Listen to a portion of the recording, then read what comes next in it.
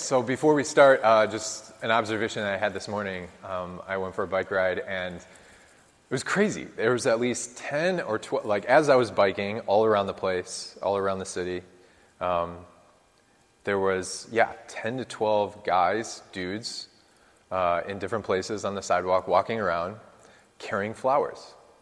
I was like, what the heck is going on? Why are guys carrying flowers around? And then I realized, it's Mother's Day. And so if you have a mother, I don't know if you do, like if you have a mom, like make sure that you do something for them today. Either pray for them or hug them or give them flowers or donuts or whatever. But it's Mother's Day, so please pray for your moms who made you. Okay, today, so in the gospel today is also called Good Shepherd Sunday.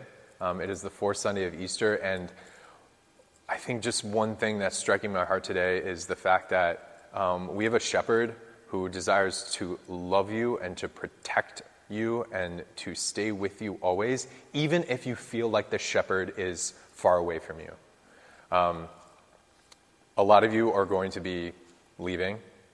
A lot of you are going to be graduating. A lot of you are just going to be going off and doing something in the summer, and you're not going to be around the Newman Center.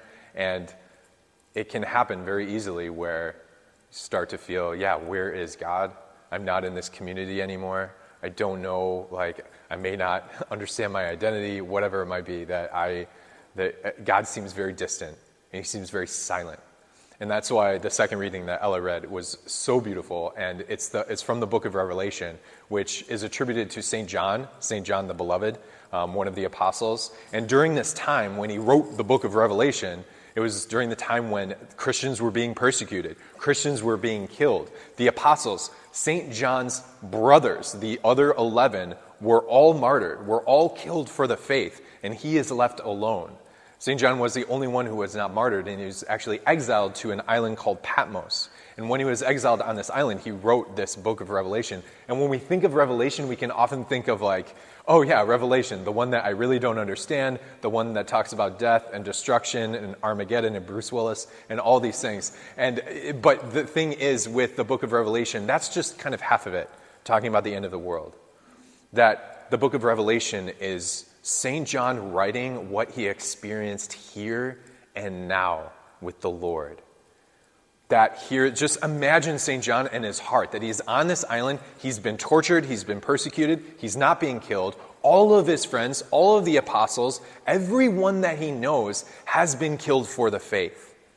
That what must have been going on in John's heart when he realized, oh my gosh, yes, I've given my heart, my everything to the Lord, to Christ. I believe in him, I believe in the resurrection, but right now, Jesus, you are so far away.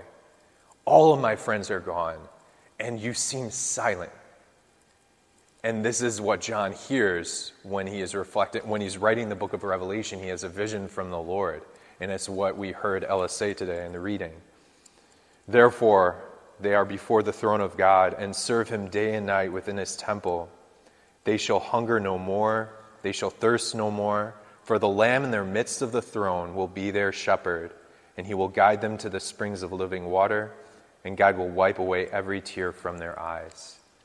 That in this moment where he felt like God was so distant, he receives these words, knowing that this is actually happening right now. This is actually the present moment where my brothers, my sisters who have lost their lives for the faith have been washed in the blood of the Lamb, that they are living there with the Lord, and that brought him that hope, that brought him that confidence, that even when God is far off, even when he is silent, I can have absolute confidence and hope in him. And that can give us consolation when we are going out this summer and we might feel like God is very distant or silent, that we can have absolute confidence still, even when he is far off, because he is our shepherd here, he is our shepherd now, and he is present in our hearts always. One of my buddies, he's a priest in La Crosse in Wisconsin. It's sad for him, I know, but he is an awesome guy. He goes to Lourdes because he has a lot of great experiences when he has gone to Lourdes in the past, and he went as a seminarian with some of his buddies to Lourdes. Lourdes is the place in France where Our Lady appeared. It's an apparition where Mary came, and God, through Mary, revealed the spring of water where people are healed. They drink from it, they immerse themselves in it, and those who have physical ailments or deformities are cured when they enter into this spring. And so he went with his buddies, and they met this guy who's in charge of all the miracle stuff that happens at Lourdes. It's an old Franciscan friar who is like, he has tattered brown robes, he is like 1,000 years old, he has creases all over his face, and he's kind of hunched over. So basically Father Connor in 5 years. And here is this Franciscan friar who leads, he's telling them all about Lourdes, and they ask him, tell us all of these miracles, tell us about your favorites, tell us what's going, like, we want to know that God is here and present and like working. And so he's like, come with me, and he leads them into this room, and this whole room is filled to the brim, like on the walls, on the ground, with crutches, with wheelchairs, with canes that people walked away from, like, because they didn't need them anymore because they immersed themselves in the spring. And one of the seminarians who was there, he noticed in the corner there was this huge, like, wheelchair with this big back and this neck brace, and it looked like this intense thing. And he asked the Franciscan friar, who is in this chair? Like, what is this story about? And the friar talked about this man who very, very recently, he and his wife and his 3 kids were driving, hit by a drunk driver. His wife, his 3 kids were killed. And he left that car and went to the hospital and was paralyzed from the neck down, basically a quadriplegic, completely unable to move. Not only that, but his family was gone. For about 30 years, he lived this way. But in these 30 years, he continued to go to Mass, continued to go to confession, he continued to visit our Lord in the Blessed Sacrament, to read Scripture. He, even in those 30 years, forgave the man who killed his wife and his 3 kids and left him in this wheelchair. And so for 30 years, he was growing in this way until some of his friends bought him, gave him money to go to Lourdes and to experience possibly a miracle there. He entered into the spring. They lowered him down because he couldn't move himself. And through God's grace, he walked out of the springs on his own, praising the Lord, and all around him praising the Lord. And the seminarians, when this old Franciscan was telling them this story, they were completely amazed. This is amazing, praising God. Like, he is so good. He is like performing miracles. This is amazing. The story is incredible. That is a miracle. And the Franciscan like shook his head. He's like, no. That's a secondary thing.